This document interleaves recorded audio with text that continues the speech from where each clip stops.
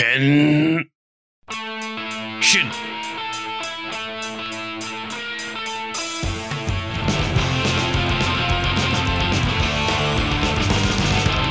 There was a lonely girl with no one in this world. She had no one to guide her. She needed Kamen Rider. She was so all alone. She had no one to hold. She had no love inside her. She needed Kamen Rider. Hello, you listening to Kamen Rider, the episode 106. I'm Rose Kip, and with me is Brett. Hey, Brett. Hi. Hello. Thank you so much for coming on for a very special guest episode of Kamen Rider. Thank you for having me. Yeah, and you are no stranger to podcasts, though, correct? I am. That's true. I am no stranger to podcasts. I host and produce a podcast about weed. It's called Beyond Buds, and I talk to people all across different areas of the cannabis industry about what they do. Everyone from scientists to activists to actually next month the mayor of Costa Mesa, because they just legalized it. Ooh, that's Yeah. very cool. Yeah, because Yeah. I like to have lots of perspectives on the show, and also that's a first, but also I do it's a little nice. There's certain things it's always nice. I just had a Toku fan on. Oh, I just had somebody that knows what they're doing with their audio on. That's nice. Yeah. Well, I try to. I'm actually super new to it and mostly self-taught, but I think they're coming out. Pretty good. But you know what? I would invite your listeners to go check it out for themselves and see if they agree with my assessment. Yeah, and I am very intrigued too, because I feel like there's a lot of interesting conversations happening in that space too, about just what happens when there's this massive stigma and then it's legal. What happens when there's mass amounts of money? What happens when there's various people who have been affected by weed in different ways, and now it's just how is that reflecting back on those communities? It's a very deep topic. Yeah, I mean, there's so much to explore. I've been in this industry for a couple of years, which is actually unusual for this industry. And I learn new things every day, which is insane. And yeah, absolutely. It's what's really honestly buck wild is that, yeah, there are still people in the United States going to prison for really not anything much different than what I do every day, which is encourage people to purchase marijuana. Yeah, and it's just a real struggle on every level of American life, but also just in this one, just be hey, let's figure out how to be extremely equitable, and just there's so much in the way of that. It's a real modern, just a major tragedy that's ongoing. Yeah, there's so much work still left to do, but I did speak to a guy doing a lot of work within the state of California. I do work in California cannabis, and that's kind of my area of expertise, so I don't really claim to know much about the laws outside of this state. But I talked to Eric Opel, who runs the Veterans Cannabis Coalition. He's a veteran himself, and there's a provision in the California law for the legalization of cannabis that actually allows companies and individuals to donate cannabis to medical patients who really need it. And so he kind of connects people's extra cannabis products to veterans with PTSD, and someday would like to have an even bigger scope, but that's where he's at for now. That's really cool, honestly. It's amazing. I had no idea that was even a thing until I talked to him. Yeah, I just that's a great cause too, and I know that lots of people just it's just good to have another option. And sometimes there's people who are just, yes, this is just the perfect amount. This is the 15% strength of whatever else there is, and that's all I need, for my day, Yeah, when people are dealing with chronic pain, access to cannabis makes a huge difference. Mm-hmm. And lots of people do have very strange relationships with pain and what they think about drugs. And they're always just oh, it's that Spice from Dune, and it's such a weird thing to say, but you've watched that movie recently too, right? I did. Yeah, I did. I'm the master of the segue. Yes, yes, very smooth. So I did recently watch Dune. It was let's see. So tonally, I thought it was a really good fit for the book. I saw the Lynch version a couple of years ago, and it's hard. I love David Lynch. I don't want to say I hate it, but I hated it. And the new version, I think, is just so well cast. I think Timothée Chalamet is such a good Paul, because what I actually was thinking earlier and what I wrote was that the actor playing Paul in the Lynch version looked kind of like a 30-something-year-old assistant manager, and Timothée Chalamet looks like a mystical boy king. And they also did a really good job making Baron Harkonnen actually menacing in this movie. I was very frightened of him. Whereas in the first one, he's just kind of like, he honestly is, he reminds me more of Fat Bastard than really any other movie character I can think of. Get in my belly. That's a good one. Yeah. He's like basically that guy. Oh, that's not good. Yeah, I mean, I thought it was a little odd. I do love most things David Lynch has made, but I wasn't a fan of that. I think the new Dune is so good. If anyone hasn't seen it yet and was worried that it's overhyped, personally, I don't think it's overhyped. Have you seen it? No, I have well, first off, for Timothy, like, Chalamet, I'm very much like, okay, I knew nothing about him until I found out that he used to mod Xbox controllers, and I was like, oh, this guy's super cool. Yeah, like, on, like, Motherboard Advice, they, like, compared this 2010, like, YouTube Xbox, like, 360 controller modder, and we're like, oh, this is the same, like, carpet as, like, some, like, photos that he put up when he was, like, had a birthday party when he was 10. And then like, it was like, oh, like the scar like matches the scar in his hand. Then like he was doing like an interview of like Zendaya for Variety. I was like, yeah, a bunch of people found out that I used to like custom paint controllers when I was 10. That's really cool. I had no idea. Yeah, right. That's he like definitely, the coolest thing you do.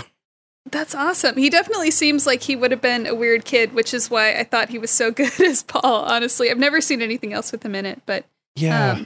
Watch it, dude.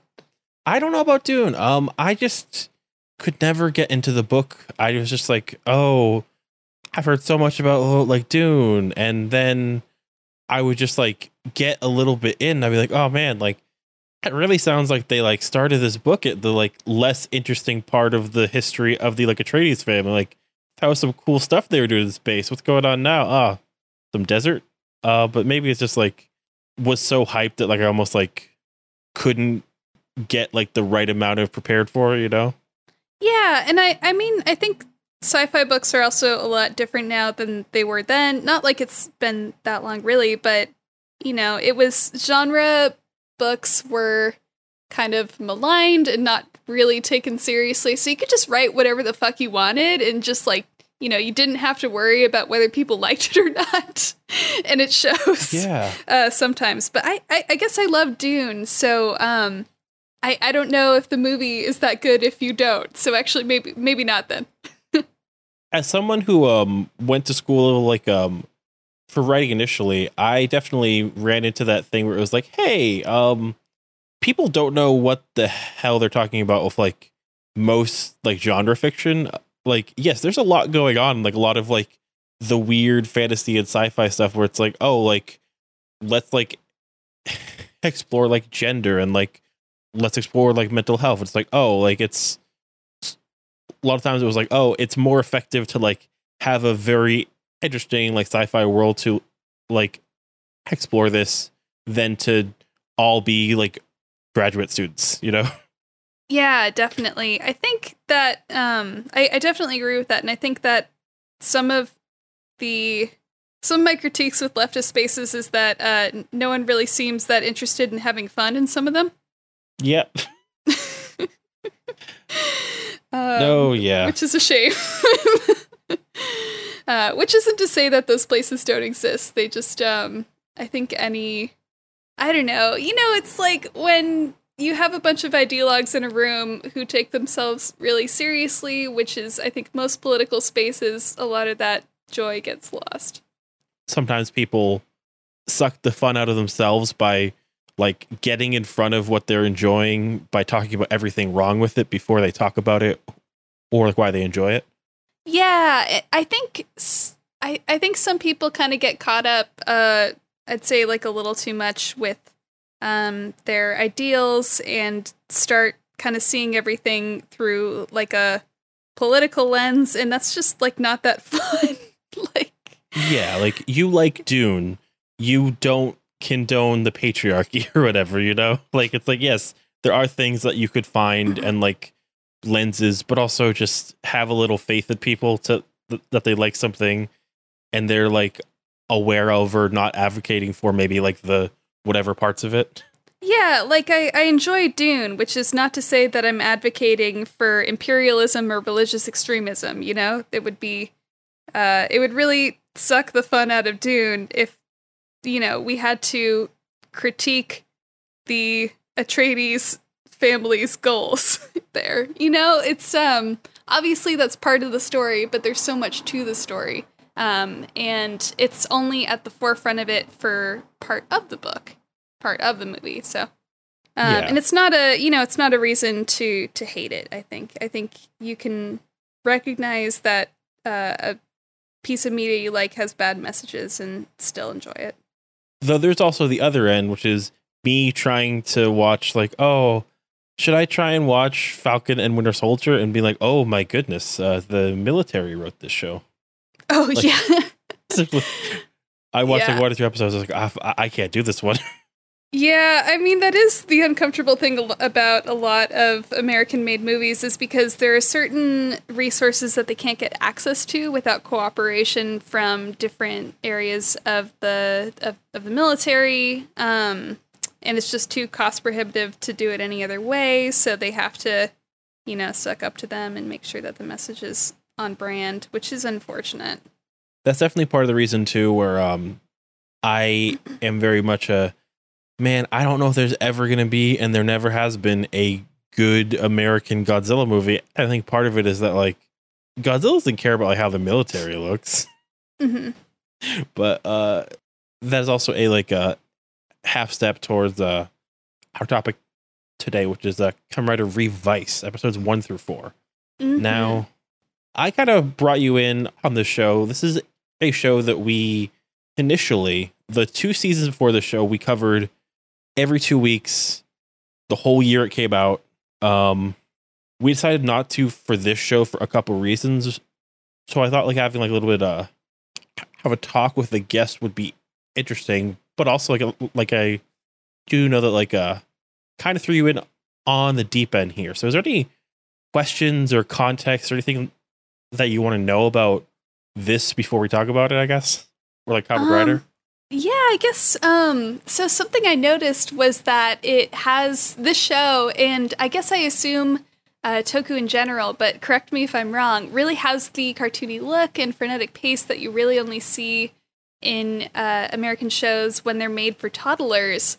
And you never really see that in shows made for adults other than like Scott Pilgrim versus the World. That's kind of the only thing I can think of that's like even close to being like this. I thought it was so much fun. Yeah. Kamen Rider's so weird because like it's a show that's simultaneously for 4-year-olds, for teens, and for adults. It has this weird pace and it's trying to make sure, hey, let's make sure that we could sell these toys, but also like this show started kind of light, but I can like already see how it's gonna get dark. This like franchise like will often have like real angst to it, like character death will have like a lot of like dark things happen, and it's just like a very weird show. I like the action stuff and like practical effects and like fight choreography, but like where these shows kind of like get me is the way that they will just kind of pick a theme, and that's what the show is about through and through. Like a couple years back there was a show called Kamen Rider Zero-1 that was about this failed comedian who inherited an AI business. And like his job was basically yes, it was a very weird show, but in like the third episode, he goes to this like extremely old sushi chef who has no one to pass down his skills to, and tries to give him a like humor gear, which is the like service robot. And like they won't give their techniques to like this humor gear, and then eventually like after talking to their old like apprentices, like, oh yeah, like he loves, like he keeps breaking people's hearts. And then there's like this point where this like robot just says, "It's fine, I don't have a heart to break, master. Like Aw. you can do it." And it's just like, whoa, like this show really cares about what's labor and like what's people. And yeah, these shows are they very much have a purpose and are like strange too, like that. Yeah, it definitely got deep in some areas. And I mean, I just like the relationships between the family members, I thought was so special.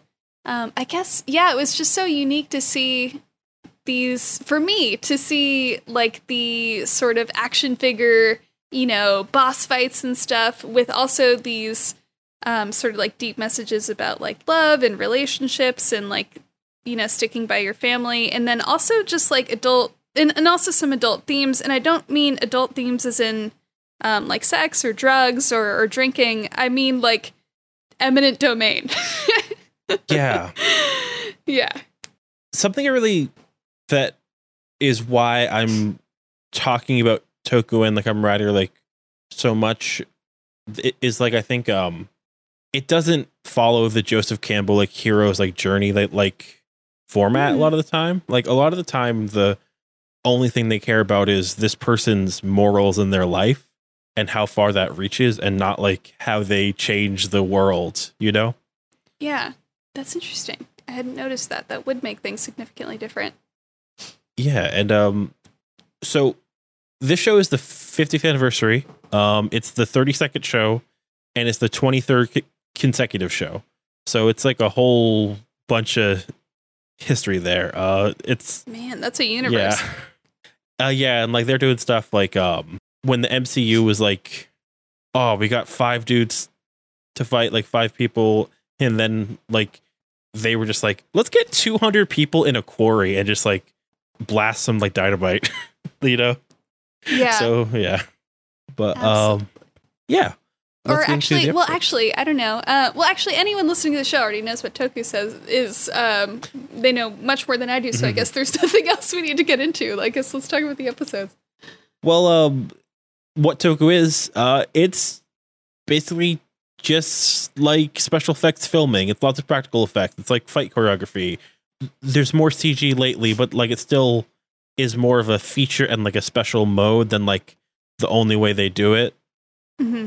And like, you know, there's Power Rangers, there's the show the Power Rangers from, there's Kamen Rider, there's Godzilla.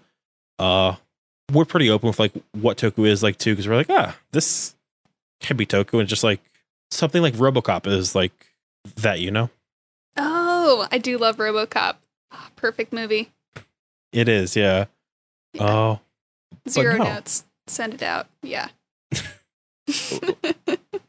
so we looked at though the first 4 episodes. Let's just start on that first episode. Family Contract, The Devil's Whisper. Yeah, there's a lot going on here. There's like the opening where they're in like a temple and it's very Indiana Jones, and then there's lots of like, so it's definitely cultural appropriation. Oh, like the like I guess they're supposed to be Mexican villains. They're I inspired assume. by Day of the Dead and mariachi bands and stuff. And they wear it differently. There's one who's just wearing like a green mariachi jacket and like he's hot, and there's one that has like a bowl cut and like a big hat, and that's less good for him. I gotta say, I honestly loved them. I was very confused why they all had Spanish names for a while, but then I just kind of figured out that they were supposed to be Mexican or something, which was Strange since they were all played by Japanese actors, but you know what? It was fun. It's an anime toku thing. Just yeah. Their names are Julio of the Hat. There is Olteca, who's the dude without a hat, and there's Aguilara, who does not have a monster form, and she's the fiance of a giant statue of a clitoris called GIF. It does look like a giant clitoris. Yeah. Okay. Yeah. Yeah. That's exactly what it is, huh? Yeah. Yeah. It is. Yeah. It just they start like the show by being like, here's our hidden base. Stop being sad and start being servants. And like Gracias, like dead man. And like, yeah. Just yeah. That was I wasn't expecting them to be like from somewhere else since the actors aren't, so that was a little disorienting. that's just the way some Japanese like characters get written sometimes. Okay. Well, you know what? Maybe they were all exchange students in Mexico and they went to a Day of the Dead festival and they thought that it was real and they just got really caught up in it. Who knows? I think more likely they were depressed and they found a stamp and a giant statue of a clit that could talk to them. And they're like, okay, this makes sense to me. Cult time.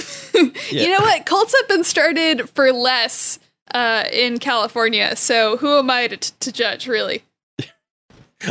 Though honestly, so much more fun to live when the cult is like started for that though. Like, Oh, absolutely. lots of magic stamps. Yeah. Yeah, we got stamps, we got big sombreros, we're ready to go. It's just so much. And the basic thrust we get is that there's like a big special forces team called Phoenix that has like a like sky base and also has stamps. They're like, oh, we made stamps of animals, and there's a scientist who speaks in some English. His name is George, and he likes to work out, and he's also a fan of Kamen Rider, that I guess is a TV show in this series, and he like based the stamps off of like old Kamen Riders, which was very fun to me to be like, oh hey, that's a really cool like tribute. But Yeah. Okay, I actually missed that detail, I think because I was still trying to figure out what was going on, but I love that. yeah, like the different forms besides like the main like T-Rex one were all like to different past writers and like included like parts of their like color schemes and their designs and their catchphrases. Oh man, that's so cool. Yeah, and like I was surprised like this show started and like had like a Marvel Star Wars like 50 year of like Kamen Rider thing like going on too, and I was like, oh, that's cool. I've never seen that before. Yeah, continuity. Yeah.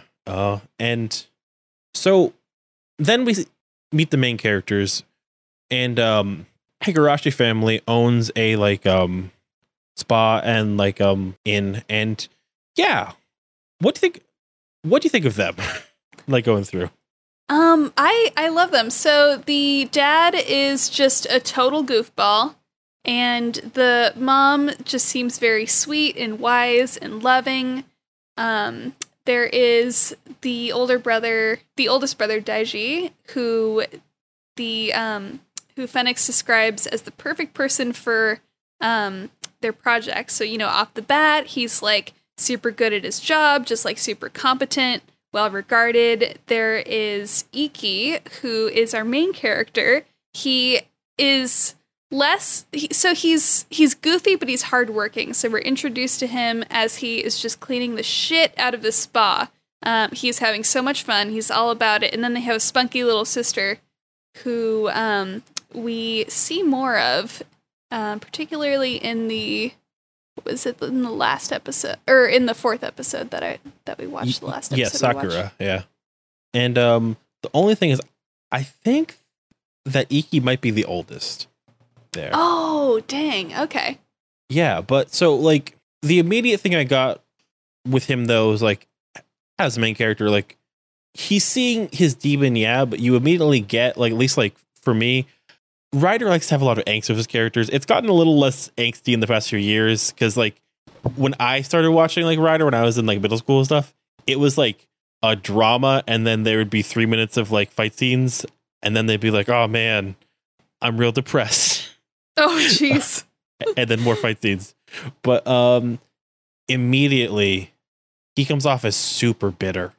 He just the way that he looks, the way that he's still wearing his outfit, like as if he's going to go off for training to be a like professional like soccer player, the way like he looks at the stuff and like his posters and focuses on like doing good for the family, all this stuff, like, oh, this guy's gonna explode in a couple episodes. Like in like the middle of like this series, like, oh, but he starts off and he's like very eager to help his family.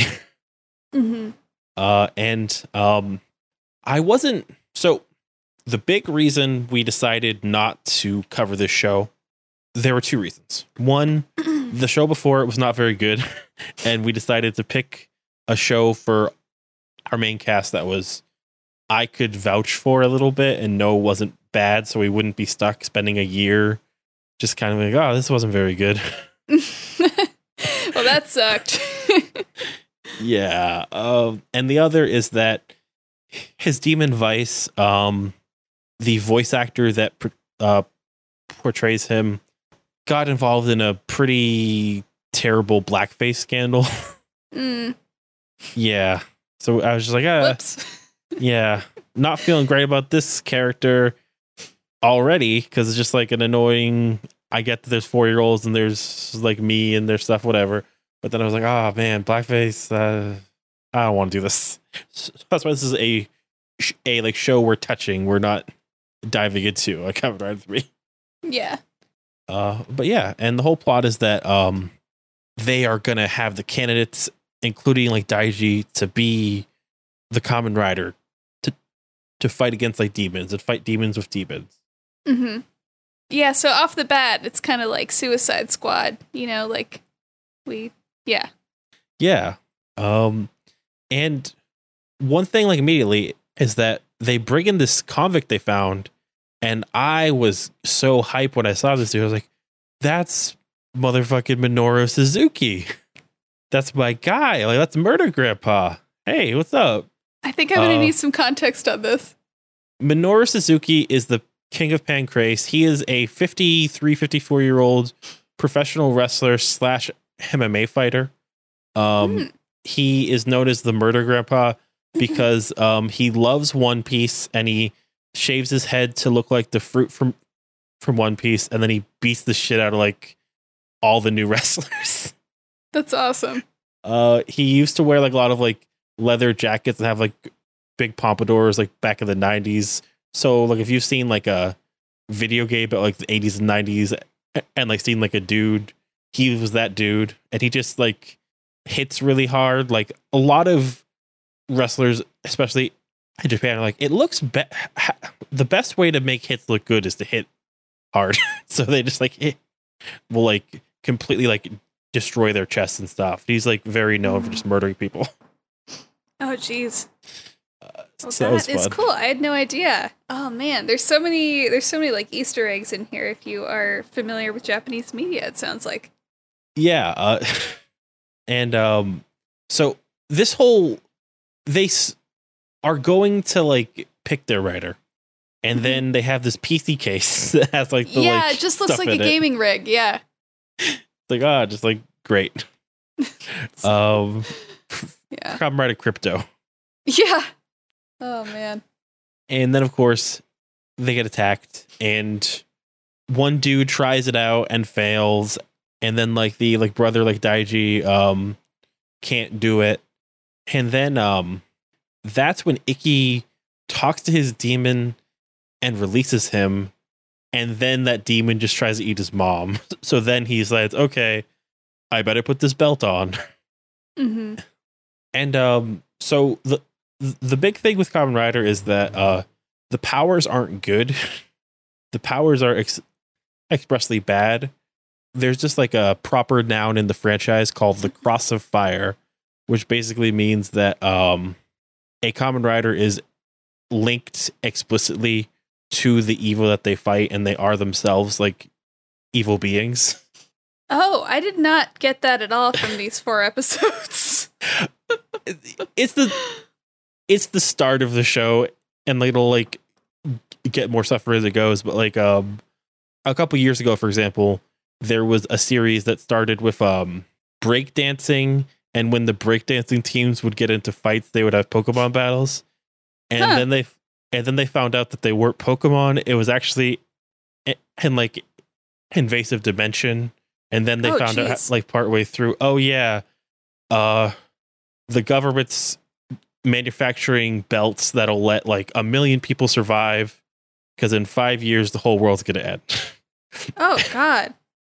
And Okay, then, wow. Yeah, just it's like that kind of stuff. It's like goes Oh a jeez. lot of places.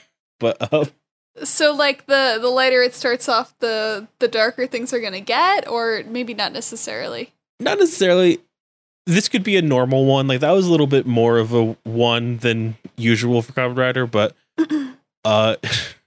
there's definitely been shows where it ends in like, oh yeah, and my hand is turning into sand, and I'm gonna die in the next few days. I better watch Clouds with my friends. Oh, cool. Uplifting endings. And then like sometimes it's like, oh, we did it, guys. Let's go back to high school. Like, you know, you Like, never really know. everything's normal again. Exactly. Lasting trauma who? I don't know her. Lasting trauma is always on the menu, honestly, for Kamen Rider. But Oh, yeah, that makes me so sad. I love Iki. what do you think when he transformed, though? I mean, I guess I was just like, okay, this is happening. I guess I was still kind of getting my bearings for this episode, so I didn't really have a lot of opinions about anything that happened. No, yeah, this is very much like a, hey, this is the 50th anniversary of the Kamen Rider. We're not going to explain anything. Yeah, it's just like if you're watching the show, you clearly know what's going on, so get with the program. I typed on my notes, I'm not sure if it's because the subs are bad or not, that I can't understand what this technology is or what exactly is going on. It stamps with DNA, and you could become a Kamen Rider. That's all it's going to tell you, really. I also typed Final Fantasy ass weapon, love it, and the fact that this battle is in an office parking lot reminds me so much of the fight scene from Anchorman, which is, it's true, it did. That fight scene, like, I really liked that first fight scene. One, because like it was like very physical, like lots of stuff was breaking. They were like going to different spots.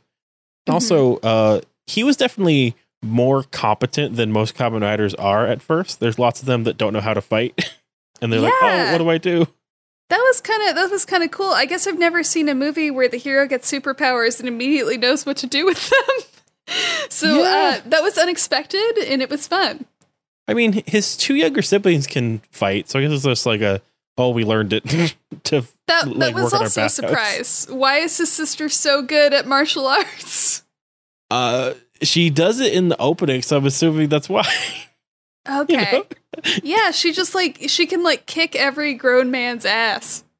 Yeah. And she does for the series. I mean, it's cool. I was just like, oh, okay. Like she can do that. All right. Seems significant enough to warrant more of a mention beforehand, but I mean, it's, you have to be a pretty elite fighter as a woman to be able to do it with that much ease. And I guess she is. I guess so. Story. I mean, yeah, I feel like that's at least as important as Daishi's soccer career. No, so like the design immediately it's like, okay, trans rights, or just I guess the actual reason was it's based off of modern sportswear, and that's why it's blue and that's why pink. you were asking. Yeah, I thought it was so cute. It was the trans flag, huh? Yeah. And I like the main suit, but also it definitely does a lot of things. Like he gets dummy thick randomly because he's T-Rex legs, and Oh, I wrote that too. It was so weird. He gets like a Meowth lower half, so he just looks like extremely thick. Like he has lymphedema, thick. Meowth, that's thick. Yeah, that was a surprise. I was also confused how he can just keep making new demonic contracts, because All my demonology knowledge comes from the Christian context where you're pretty much one and done. Yeah, I guess just the contract of being a writer like supersedes other stuff. Yeah, I still don't really get that part. And they also can. So normally a Kamen Rider is alone, and him having his demon fight with him, and like there being two of them, that's a little weird for this show. And also the fact that they can like have like ass eating fusion forms. Yeah, I noticed that too. I wrote, I guess eating ass is satanic. I mean, yeah, that's what the panic's about, right? Yeah, I mean that demon is eating his butt, so I guess that's what they do. Yeah, that was cute though. Yeah, and they become a like T-Rex. Yeah, no, I really like that design. I think that was actually my favorite. I don't know if the ass eating jokes enhance that or not, but either way, it was a very cute design. And the main thing with Kamen Rider is like the word common means mass. So to be like a Kamen Rider is like, oh, like you're like a like rider, you're transient, and you're mass, and also you do a big kick, and that's what they love doing here. And like I love their like kick and everything and their whole thing. But like this first episode is very much like, let's not explain anything and let's just like do stuff. Yeah, no, it's I mean the fight scenes are awesome. They're like half special effects, half like very good fight choreography. So what's not to like about that? Yeah, and I do like too how he doesn't want to be a writer. He's like, yeah, I'm good. He's like, yeah, I know that I'm so good at it, like the best ever, but like my family though, which is like that's what I get it. It's like why should you risk your life when you got to protect your family? Okay, like fair enough. And let's get into the like other episodes. Like episode 2, the devil is a bad guy, but I can't help but like immediately get the sense off of like Hickey though, like, man, you felt at some point like the right thing to do for your family was to give up your dreams, and you resent them for it, don't you? Yeah, I definitely noticed that. Like there's a lot of foreshadowing throughout that Daiji's going to end up being the boss villain of the show. Yeah, I think there's a good chance he becomes a like monster or like evil rider, like pretty soon of the show, honestly. And I like too about Vice that he's a demon, but also literally everything he does is set Hickey up to talking how he actually feels to people. Like when he's like telling people to like shut up and yelling at them and stuff, is like, oh, it's how he actually feels. Like we see that like very much towards the end of these episodes, but even like that second episode is like, oh wow, you are not talking how you're feeling. Yeah. No, I really liked the relationship with Vice and Icky, where he just kind of like needles him all the time, and he's just like, God, like leave me alone, because he's kind of like he's just kind of like intrusive thoughts personified. Like he's not evil, he's just he just sucks. Yeah. And what do you think of the opening here? Because we first get it in the second episode. The only thing I wrote in my notes was the wacky scientist boss has a mega chat jaw. Yeah. One other thing about like Kamen Rider is like it's a place for a lot of people to prove themselves. So like a lot of these actors are like, this is their first time acting. Like I think most of the cast for the show, this is their first acting gig. That's awesome. So it's like a springboard. Yeah, it's like their Law and Order. Kind of, yeah. And like lots of like new or like mid-level bands will like do like the intro to like Kamen Rider, and then like it's like, oh, you did that. Like it's just like it's like when you do the outro song to like a like Fast and Furious movie, or like but yeah, and the main drama here is that so Daiji wants to sign Icky to a contract with Phoenix, and he doesn't want to. There's people trying to buy the bathhouse, and also there is a golfer and his caddy who are fighting. Yeah. The golfer is on a slump, and the caddy is just trying to help him out, and he is such a dick to him. And this episode is like a little bit of like an accelerated version of like a lot of like writer plots. Is let's look at a relationship and let's add in monsters to like exacerbate things. Mm-hmm. And yeah, then there's monsters and there's new forms and everything. The like eagle form is based off of Kamen Rider Double, which was a detective themed Kamen Rider from 10 or so years ago.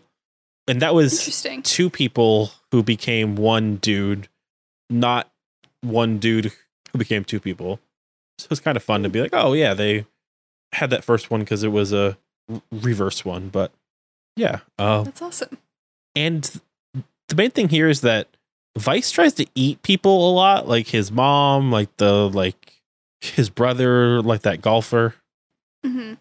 Yeah, he tries to eat like the exact people that Iki is trying to protect at any time, which might have symbolic meaning, but I'm not sure exactly what.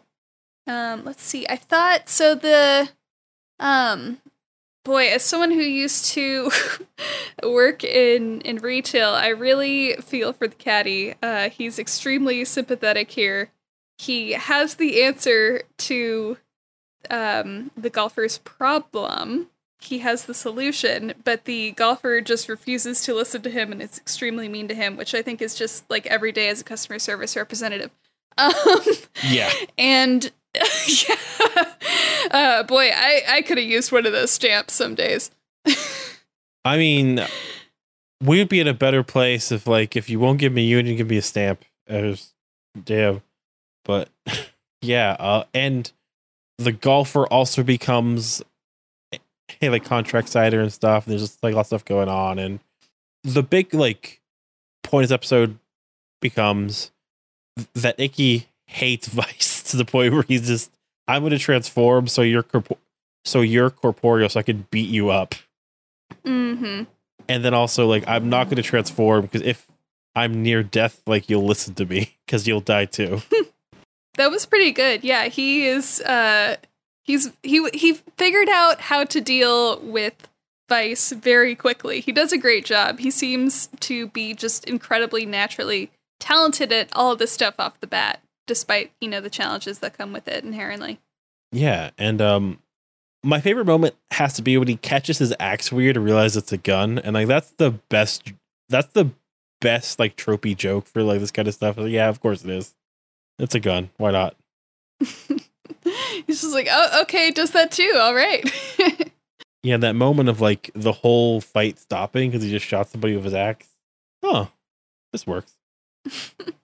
And yeah, that leads us to episode 3. Mm-hmm. Hostage Trouble, What to Do, Brothers. And yeah. I have to say, I also love how there's an interrobang on the end of like half the episode titles. Yeah. Oh man. I mean, it goes with the show. It's extremely high energy. Let's see. So this is when the government folks show up talking eminent domain. Let's see. And then there's an evil guy in a bucket hat at the mall. With a gun. Yeah, he's got a gun and a bucket hat. I mean, I think those are sold as a like combo pack at like most Wendy's, right? Probably in Florida. Let's see. So this is when we see that Daiji has a Vis stamp, and we're not sure what he's going to do with it yet. So at that point, I thought that he was planning on unleashing his own inner demon. And I was like, oh fuck, what if he can't control it? But he doesn't do that. He goes to bat. He tries to fight the bad guys to save his sister, and he almost dies. Yeah. And Vice can't help but just make like incredibly tone deaf comments. Like, what? You have 5 family members already. Yeah, and like the tension here is that like for Iki, he's still not signed. He's still not like officially a Kamen Rider, and like his sister is also with his childhood friends / like Cross. And her name is Hayaka, and they get kidnapped, but her mom is too busy with her younger sister, who's an idol, to pick up the phone for the ransom. And even the ransomer, who's like, man, I hate capitalism, is like, man, your mom sucks. Just like, God damn. It like really sucks to be here today. Mm-hmm. Oh yeah, sorry, I skipped right past all that. The little sister and Ayaka are at the mall, and they get kidnapped by the bucket hat guy.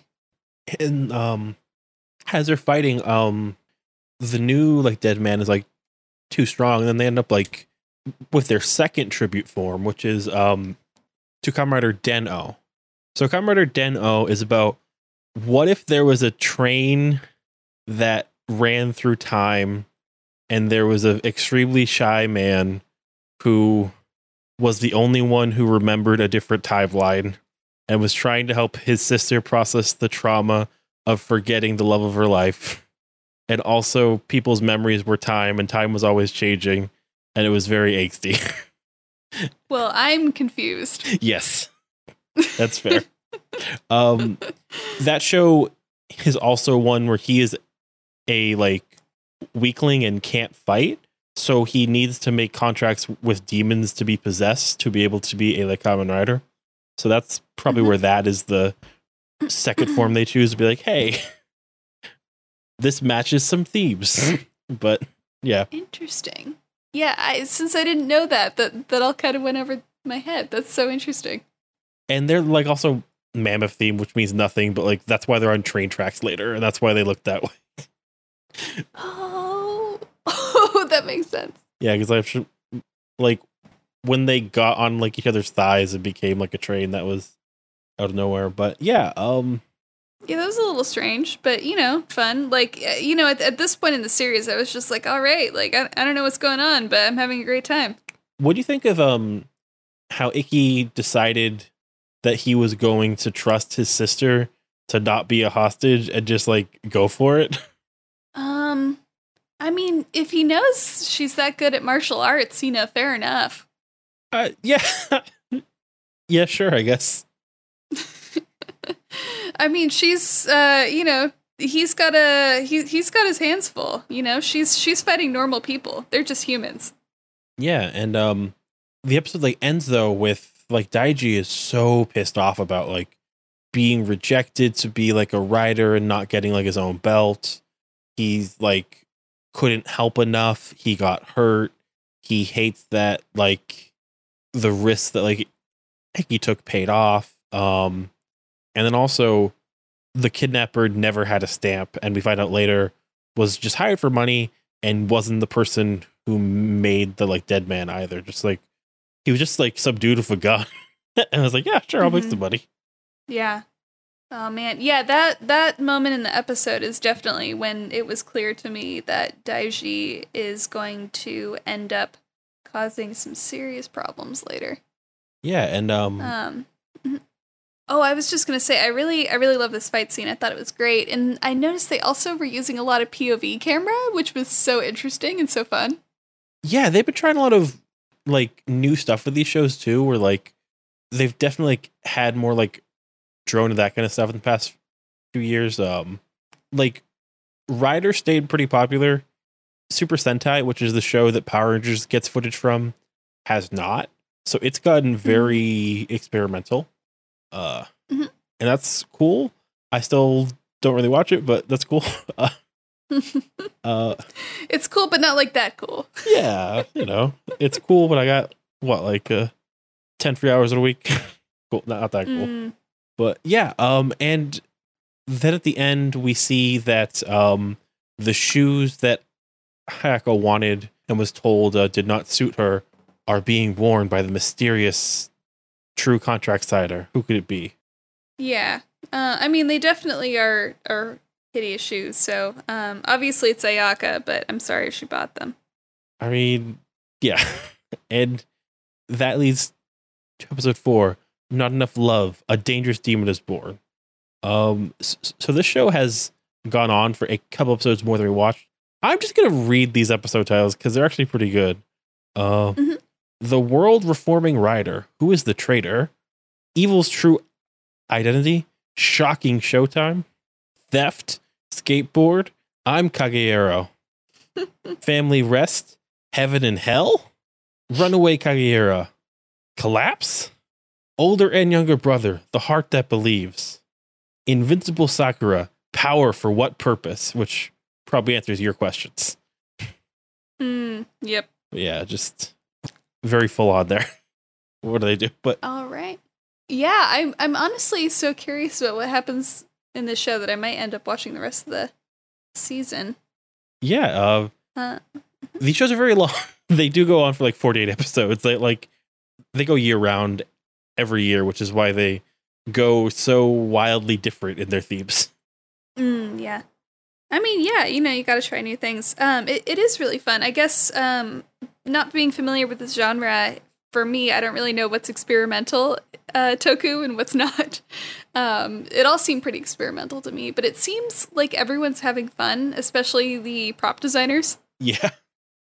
You can really tell everyone's having fun. The Caddy's demon, what was that, episode 2? Yes. Yeah, oh my god, so cute. It's like this pink, evil praying mantis. God, yeah, no, the character designs are so good. But yeah, not enough love. A dangerous demon is born. Let's get into it. And for Daiji, he still wants that contract signed. Heki says no, so he goes off to find that missing stamp for the Kong. And then that's when he also find out that Hayaka is missing, and Sakura, it's like walking by her house, sees her mom and says, "Hey, have you seen her?" And then her mom's like, "Oh, I thought she was staying with you," and then just goes about her day. Doesn't really seem that bothered. She's like not worried at all. She's just like, yeah, my teenage daughter is completely lost and no one knows where she is. Well, what could happen? I was surprised that Sakura was the youngest. I kind of thought she was older than Daiji, but I guess she's like in a school uniform, so she's like 17 or 16 or whatever, which is like a couple of years younger than I thought, honestly. But yeah. I mean, honestly, everyone looks so young, even their parents. It's hard to tell at all. Yes. No. When I like first saw like a preview of the show, I was like, oh, so there's like 5 people. There's a boss and there's 4 siblings that work for him. And I was like, oh, that's their mom. Mm-hmm. Yeah, I mean, his dad like barely looks older than his sons too. He at least looks like he's reached the age 30. That like their mom does not look like it a lot of lights. Yeah, no, she looks so young, but she's got a lot of wisdom. And she's like still in the hospital and stuff. And like, I like that little bit too of like, oh yeah, this took a toll from her to get like launched through concrete. Yeah. Yeah, I like how everyone is dealing with like realistic medical issues after going, I mean, not that realistic, but like slightly realistic medical issues after what they went through. For me, like I think too, sometimes when shows start you off with characters outside of their normal setting, it can make their normal setting weird. And like I think there's something about putting the family on the back foot with how they're managing their business that is kind of exacerbating and like revealing some of their stuff between themselves that you wouldn't see if like they were all hands on deck with their business, Yeah, where like they're kind of like worried about it, and Iki's like, no, like someone needs to be there, and they're like, I don't know, we'll figure it out, just save the world. But they're all kind of stressed out about it. Yeah. Yeah, and he's so obsessed with his family business where it's like, oh, he does not feel like he can do anything, huh? He's just like not living his life right now, and he's gonna really hate that a little bit at some point. And we get the dead man saying we need 6 advanced contract sacrifices to summon Gift Sama, and only certain people can do that.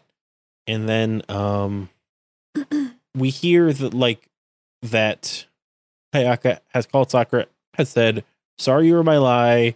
I didn't want to see my mom, but also that like she's on the phone from the from their base and is like the next sacrifice. And then we get to like the concert for the idol group, which is called Little Devil Rendezvous, which okay, that's a band name.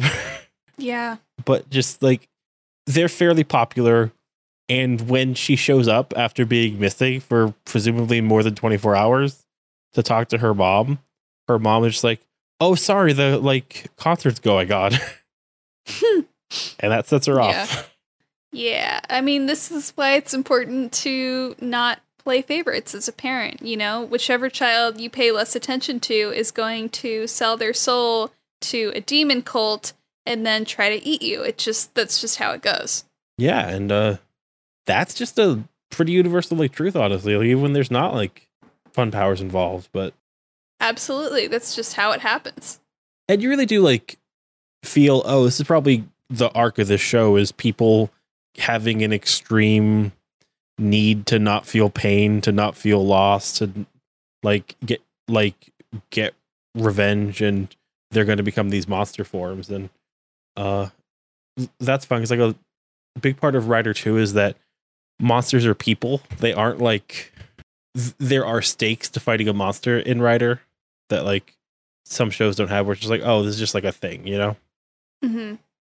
Yeah, I guess that's something I was actually a little confused about, though, because, like, when they kill people's inner demons, when they're, like, corporeal inner demons in the other episodes, the people who let out the demons initially are fine. They're, like, even better. So it actually doesn't really seem like there's many stakes so far. Yeah, I feel like they had a good experience, but also it's like plucking your eyebrows. Maybe you were lucky and you pulled out like the root, but chances are it's just gonna grow back in a couple weeks. Okay, that makes sense. Yeah, I did think it was really interesting how they kind of like take these like relatable situations that really bring out the worst in people, and they're like, this is like how ugly it can get. And I mean, in this show, you know, it's Kamen Riders, so how ugly it can get is that someone makes a contract with the demon, and then their demon tries to eat people. But you know, still, like I thought it was just like really interesting how they do that. You know, This show has a tint of a like sociological perspective, I think, sometimes because it runs so long. It tends to hit on people in so many different parts of life too, where it'll be like, oh, here's what a model's doing, here's what a like local like food truck guy is doing, here's what this person who like just lost their job is doing. It's like it tends to hit so many people's experiences and having different things to say that like that's a core thing for me, like with like why I'm like a fan, is how it will be like. And we touched on 24 different people in like different places in the world and how they deal with being monstrous or having the ability to be monstrous, you know? mm-hmm. And yeah, she's just yeah, I guess I'm gonna give myself over to this demon because it's better than being ignored by my by my family. And like she kidnaps her sister and she just like is gone. And just yeah. I mean, obviously it's an outsized reaction, but you know, what teenager hasn't felt that way about something, you know? There's also like a lot of people who know the feeling of just being, wow, I've got no love for my parent. I got to deal with that. That's hard. And that leads to this like conversation between, we see how mad Daiji is at Ikki. And also, as soon as he calls out that Ikki is just nosy, Ikki immediately gets hurtful and is like, well, why don't you do something? Like, it's just like, it's immediately like, yeah, well, you're useless. It like, instead of like responding to the fact that he just like isn't being responsible, and it's like, oh yeah, like this is siblings. This is a real response. This is a real fight going on. Yeah. Yeah, I thought like the way they go into the relationships, excuse me, I thought the way that they go into their relationships with one another is really interesting. I assume that there's more stuff with the parents in the later episodes. I was kind of sad that I didn't get so much of that in these first 4. I think if you, okay, I'm just saying, as a mathematician of story, if you put a dad trying to get world records on the mantle in the first act in a show about demon contracts, that's going to go off at some point, right? Mm-hmm.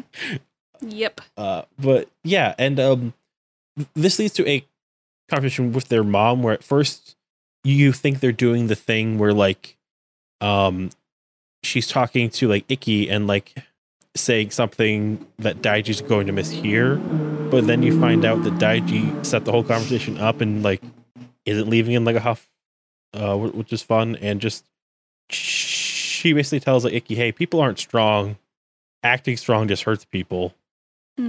Like you have to like understand people and like grow up basically. Yeah, she was like, "You'll if you don't understand this, you'll always be half a man." For true. Yeah, that's true.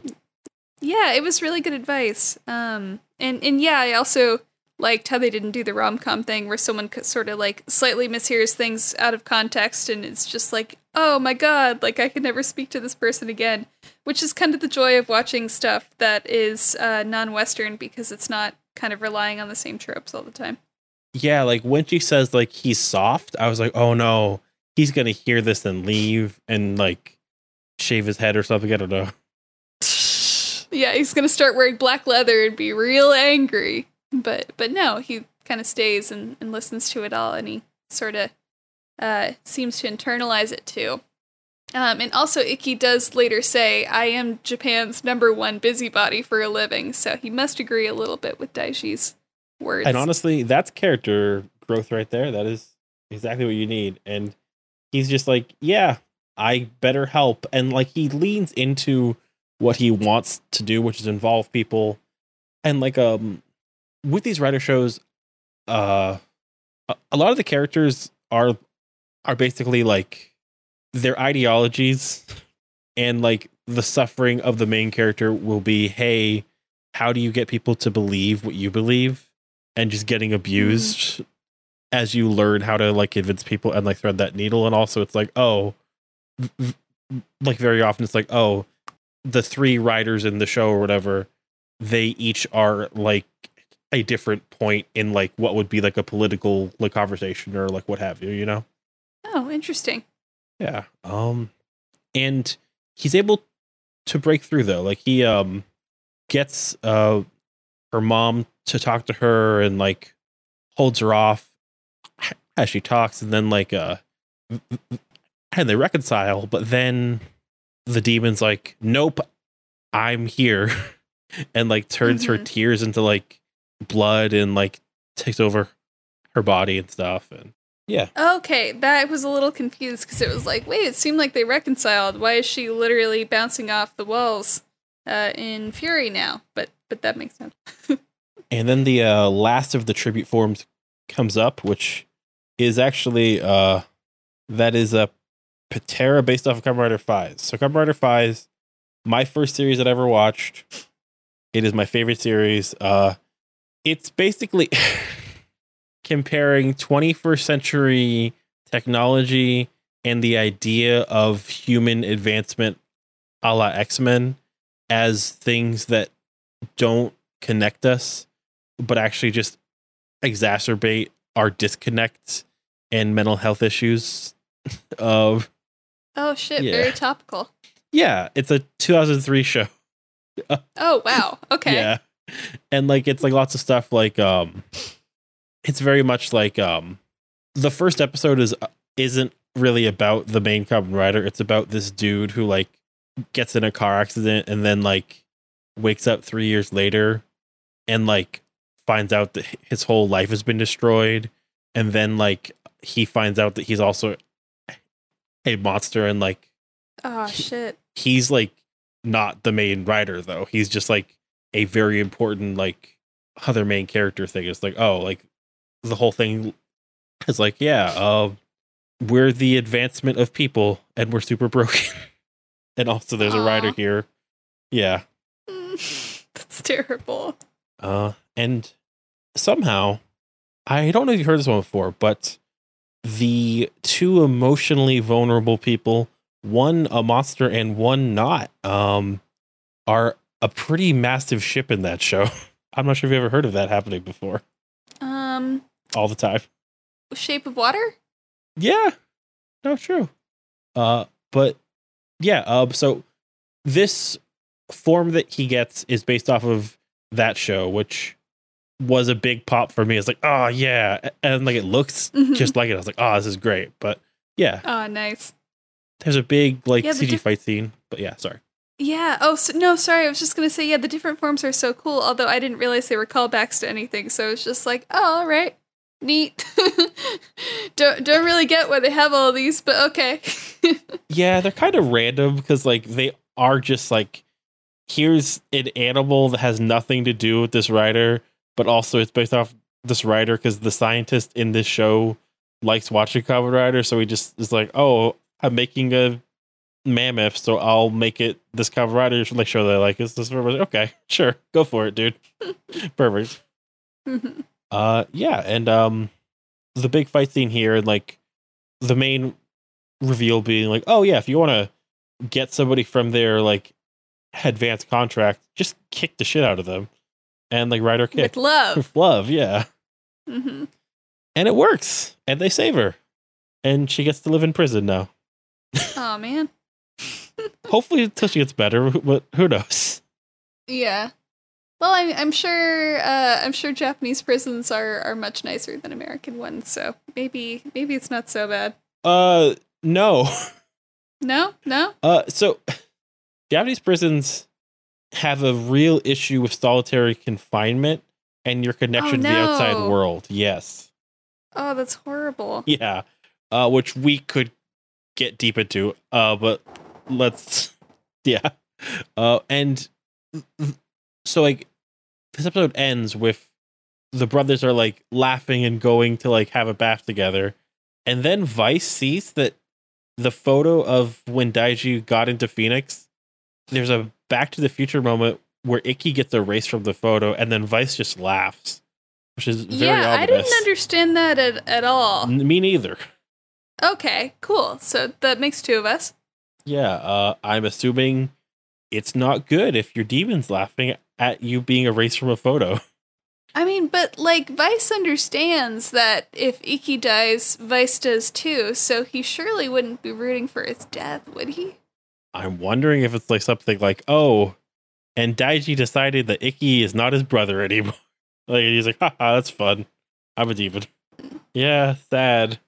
Yeah, I wrote, what did I write? Okay, I don't understand why he disappeared from that photo.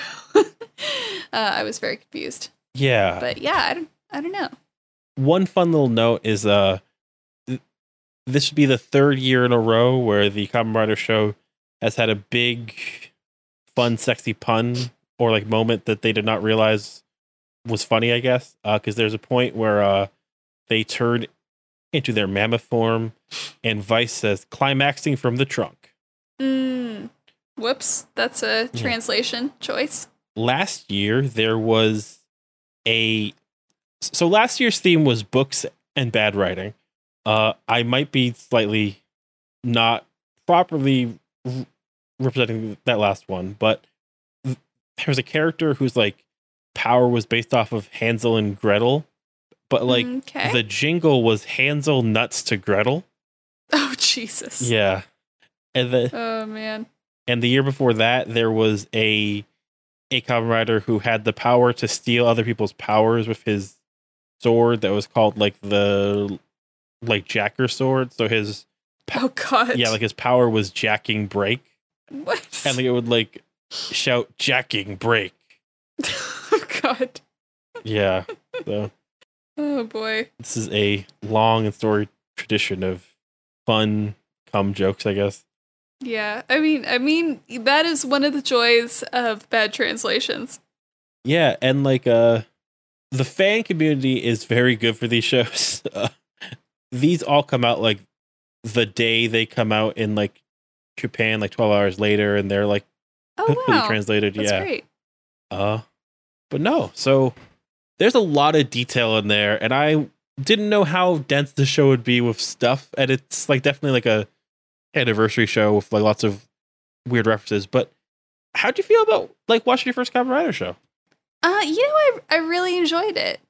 I've never, well, I guess other than Scott Pilgrim versus the World, I haven't really encountered stuff like this. But I thought it was so much fun. I will probably watch more of this show, honestly. And now that I know what Toku is, I'm like, man, I wonder if there's other stuff like this that I can watch that I'd really enjoy. I'm trying to think. I did share some deets with you and some other stuff. There's one show that I think, would you be interested in like the like more like drama side, like the real world perspective thing, or? Yeah, I think so.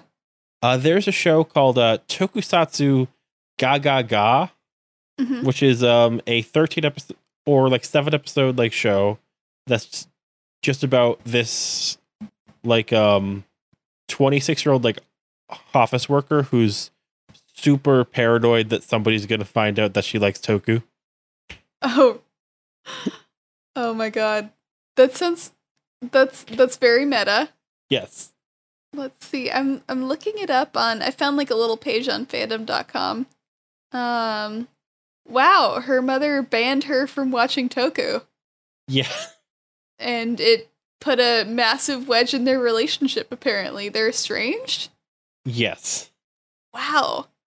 And also like, so one bit of context for that is so during the summer there was a week where I had a podcast not come to fruition. So my partner came on an episode looking at the Sailor Moon anime and also the live action Sailor Moon, Pretty Guardian Sailor Moon. And the teacher in that show is 25 and very like she's very desperate to find like a husband, basically. Mhm. And I thought it's worth bringing up for the woman who has a bad relationship with her mom and the woman's 26. There's this saying in Japan that I think is the most brutal and shitty saying in the world, but I think gives a lot of context to like a lot of age trope marriage stuff. But it's basically that women are Christmas cakes. Nobody wants them after the 25th. And I was like, oh, Aw. damn. And I think like there's so much stuff now where I'm like, oh, and she's 24. I was like, oh, okay. That's like a tension there. That's like a weird societal, like fucked up thing that is. Oh, okay. So that's kind of like they're 30, I guess. Yeah. Where it's like, if you're not married by then, people are like, well, why aren't you married? So if that show is like, oh, she's 26, that's probably attention to.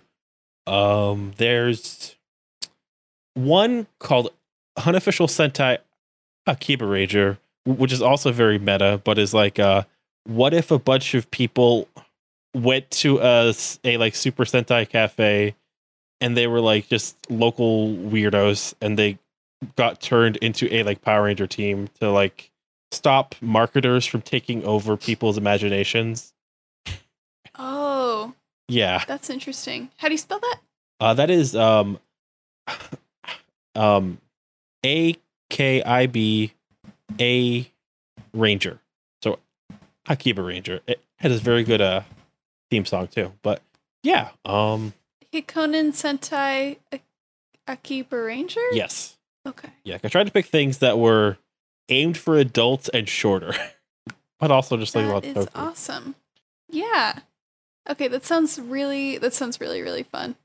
Yeah, and like that like theme song is a bop. It's a like the most intense of the non-intense theme songs.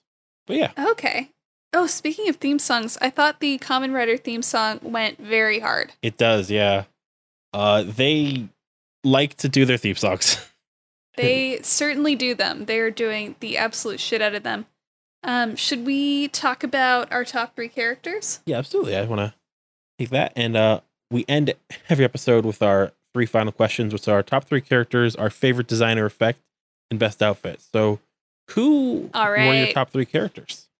Iki, and I couldn't choose between his parents for number 2 and number 3, so they're both number 2, and those are my top 3 characters. I liked Ikki. I do think I got to give some points to Ayaka, a very good, hopefully not one-off character, but her motivations for why she would make that deal made sense to me. And I also liked that dude with the gun in the bucket hat, because he did like take a moment in a kid show to be like, capitalism, man. Yeah, no, I liked him a lot. He was just like, I am at the mercy of my economic circumstances. Which is what every villain should probably say. Who's the, oh god, I just watched Avatar last year, and who's the earthbending guy who's just like, society. I mean, He's like, yeah. He's a little more hardcore about it, though. Yeah, was that in Korra? Because I'm like not done with Korra yet. Shit, was that Korra? I watched Avatar and Korra during lockdown, so. Yeah. What's your favorite design or effect that you saw? Oh, definitely Maximus Rex. I thought it was very cute. Yeah. I give a slightly vague answer, but I liked how all of the monster designs for the monsters made from contracts also looked like papercraft. It was most pronounced with the mantis, I think. For that mantis, then, is that like looked folded paper wise? Oh, I didn't realize that was on purpose. I thought it was just because the CGI was like, that was affordable. They do a lot in these shows. Okay. They're very good at their intentionality, but Oh, I didn't realize that was a stylistic choice. Interesting. yeah. What outfit was your favorite? I think Aguilera's outfit was my favorite, but the campy mariachi costumes, both of them, are really hard not to choose. What about you? Yeah, the villains in the shows are always like great. There's one show that we're following right now that has a character named Gray, who is a robot that listens to gramophone and smokes Black and Miles that he lights with his finger. And he's just incredible. And not quite that same level, but the mariachi outfits are so dumb. I think They're amazingly dumb. Yeah. that Julio, though, with his like Caesar haircut, like bowl cut, and like the hat is way dumber than the other dude who's just like, I'm hot and also in a green jacket. Like, that's fine. Yeah. He's not too bad off, but like Julio is like bad. I just really wish they'd taken it all the way and they had them, singing some like classic Mexican tunes. So much opportunity, so much missed opportunity with that one. Like, how about some malevolent acoustic guitars? There's gonna be a scene in this show where like they're doing like a human sacrifice or something, and then like in the background is like like just like out of context. And yeah, I hope so. I really, really hope so. No, it was fun. Obviously I found the villains pretty confusing, but you know what? Maybe it gets more coherent as the series goes on. Yeah, hopefully. And I don't know. It's kind of fun because we're not covering this series in detail, so it's just like, oh, I can watch this when I want to, and not to feel bad about it. But yeah, I could just put it on in the background and get stoned and see what's up. Yeah. And when you're not talking about tokusatsu, where can we find you, Brett? When I am not talking about weed or toku, I can be found on LinkedIn at Brett Kavanaugh. That's BrettKavanaugh. You can also listen to me on Beyond Buds, which is the podcast where I speak to people about weed. And sometimes I write for the LA Weekly. And I also have a plant science YouTube channel, but that's probably pretty far off topic. So I don't think they'll be interested in that. What's it called though? Okay. Well, yeah. Okay. It's called Professor Pilze, which means mushrooms in German. So that's Professor and then Pilze. And I do talk about cannabis a little bit on there, but it's a little more general than that too. So not to put too fine a point on it, but just to be clear, Brett Kavanaugh, not that one. Just what I'm gonna say. Not that one. Yeah. I am not a lawyer. I'm not a judge. I'm not a public figure. And like you don't like beer.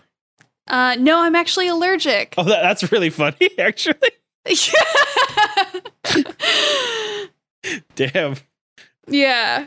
I mean, I like it. I do like it, but as he famously said, boys like beer, girls like beer, everyone likes beer, but my body doesn't. So that's it, I guess. Yeah.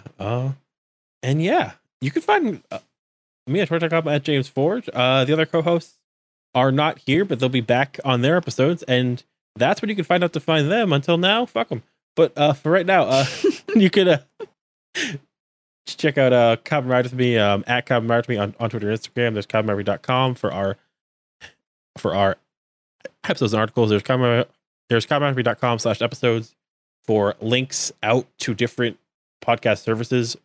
There is commonride.com/merch for our merch, with all proceeds there going to the Trevor Project.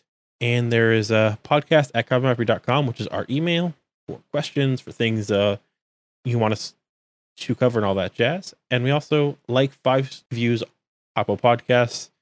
That helps us keep growing and keep being the #1 TV podcast in Denmark. One more time, guys.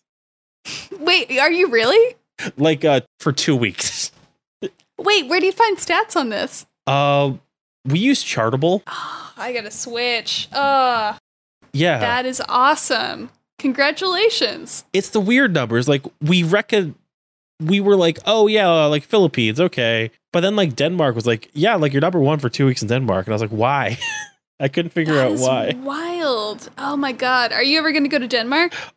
I mean, why wouldn't I? I've only heard good things about Denmark, to be fair. Now that you know it's full of Toku fans, I feel like it has to happen someday. But also, there's nothing like sadder than like going to like a like public square and being like, 2 years ago I had the #1 podcast in Denmark. I guess just wear a shirt that says like otaku or like I'm a weeb and just be like, oh God, like hopefully someone will feel bad for me and be like, yes, me too. Wear a shirt that says like, please ask me about my podcast, please. I mean, if you saw someone wearing that shirt, would you ask them? Oh, no. No offense, but I don't ask anyone about their podcast unless I'm on a podcast. That's just me, though. I'm podcasted out. Oh my God. I feel like asking anyone about their podcast is how you end up in a corner watching everyone else have fun at the party for the next 3 hours. Like, the only place where I would want like the message like ask me about like my podcast would have to be on like some underwear, maybe like there, maybe that's where it should be. Just like a yeah, I mean, because at the point that anyone's seeing your ass or your underwear, they're like pretty committed to whatever's going on. And also, if you can go from underwear to talking about your podcast and fuck it up, that's good. You should fuck it up. And that person should get to leave. That's true. It's like your final warning. I have a podcast. And with that, gracias. Come and ride with me. Adios. Oh, man. Can't spell well, thank you so much podcast. for having... Oh, sorry, what? Can't spell prophylactic without podcast, I guess. That's true, I guess. I'm sure someone can't. Someone can't. Thank you so much for having me on. This was so much fun.